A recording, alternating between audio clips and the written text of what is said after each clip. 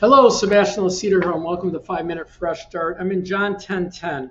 It says, "The thief does not come except to steal, kill, and destroy. I have come that you may have life, and you may have it more abundantly." When we look at this, Satan accomplishes his mission through a couple of different ways. One is he can't make us do anything. We have free will, so we have to participate in his temptation. The other thing he does is he creates adverse, painful, fearful circumstances. So we lose our faith, get bitter at God, give up, give in. And so if he's tempting us with good things, good things to the flesh and to the carnal mind, and we act, he has us, right? He's ensnared us. If he creates adverse circumstances to stand in faith and we give up our faith, again, he takes it away. But by far, the most powerful action that Satan has is the same thing he did in the garden. It's to get man to think just like him. I'm in Isaiah chapter 14, and verse 12, it says, "How are you fallen from heaven, O Lucifer, son of the morning?" That's Satan. "How are you cut down to the ground? You who weaken the nations, for you have said in your heart," here's 5 I wills, "I will ascend into heaven. I will exalt my throne above the stars or angels of God. I will also sit in the mount of the congregation on the farthest side of the north. I will ascend above the heights of the clouds. I will be like the Most High, yet you shall be brought down to Sheol, to the lowest depths of the pit." I don't need to read on, but what I want to show you here, which is very important, is, what is Satan saying? Here's what he's saying.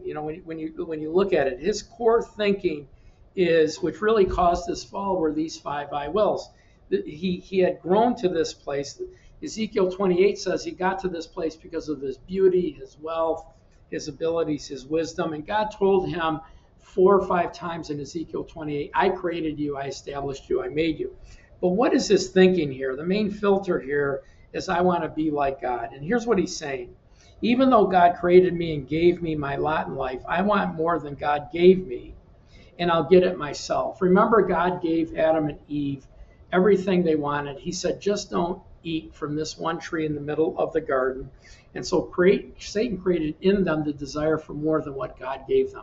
That's why the Bible tells us, "Seek ye first the kingdom of God and his righteousness, and all these things will be added unto you." Because when you're seeking things in the world, you're playing in Satan's playground. You may have created me and everything around me, but I'll use it the way I desire for my pleasure.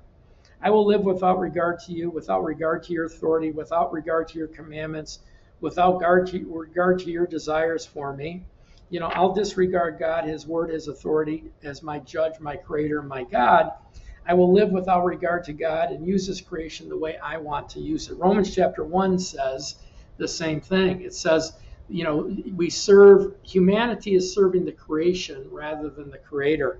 Romans 1:21 says, because although they knew God, they didn't glorify him as God. Even though they knew there was a God, Satan knew there was a God. So Satan said, I am a God. I'll determine right from wrong myself. I'm self-made. I have more than God gave me. I'll get more, and I'll have great pleasure in life with no consequence to God. Well, isn't that what Satan told Adam and Eve? Isn't that what he said? He said, listen, you can be a God yourself. You can be as God, determining good and evil. It says, I'm not content with what you've given me.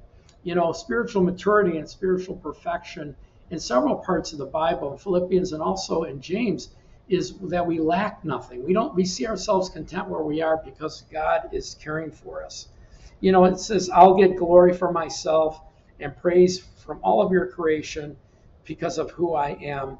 Creation will worship me and give me glory and envy me, wanting to be me. And this is a position of pride. So when you look at this, Satan getting us to think like him is loving the world and the things in the world, loving the pride of life, loving, not being humble, not being weakened, as the Lord says and as the Lord teaches, and wanting more than God has given us. Our job is to rid ourselves of the world by trusting that God will provide for us and protect us, expand us, and enlarge us, rather than ourselves. We go to work and we labor with our hands. We do it ethically, but it's God that gives us the increase. It's God that blesses our hands. And so we're supposed to surrender to him, to God, and Satan wants us not to surrender to God. So there's 2 ways to go. Anyway, thanks for watching today. Again, I ran late, but hey, listen, 3 things. Download our free phone app on the Apple App Store or Google App Store. Please pray about becoming a partner with us for $25 or more and joining us on our mission. We give everything away for free. All of our workbooks, all of our curriculum, all of our content is free. And also, please use us to grow in faith and maturity. Faith comes by hearing, and hearing by the word of God. Let us join you on your journey to know God and his word, and I'm asking you to join us on our journey to teach it. So God bless you and have a great day, and I'll see you for another episode very soon. God bless.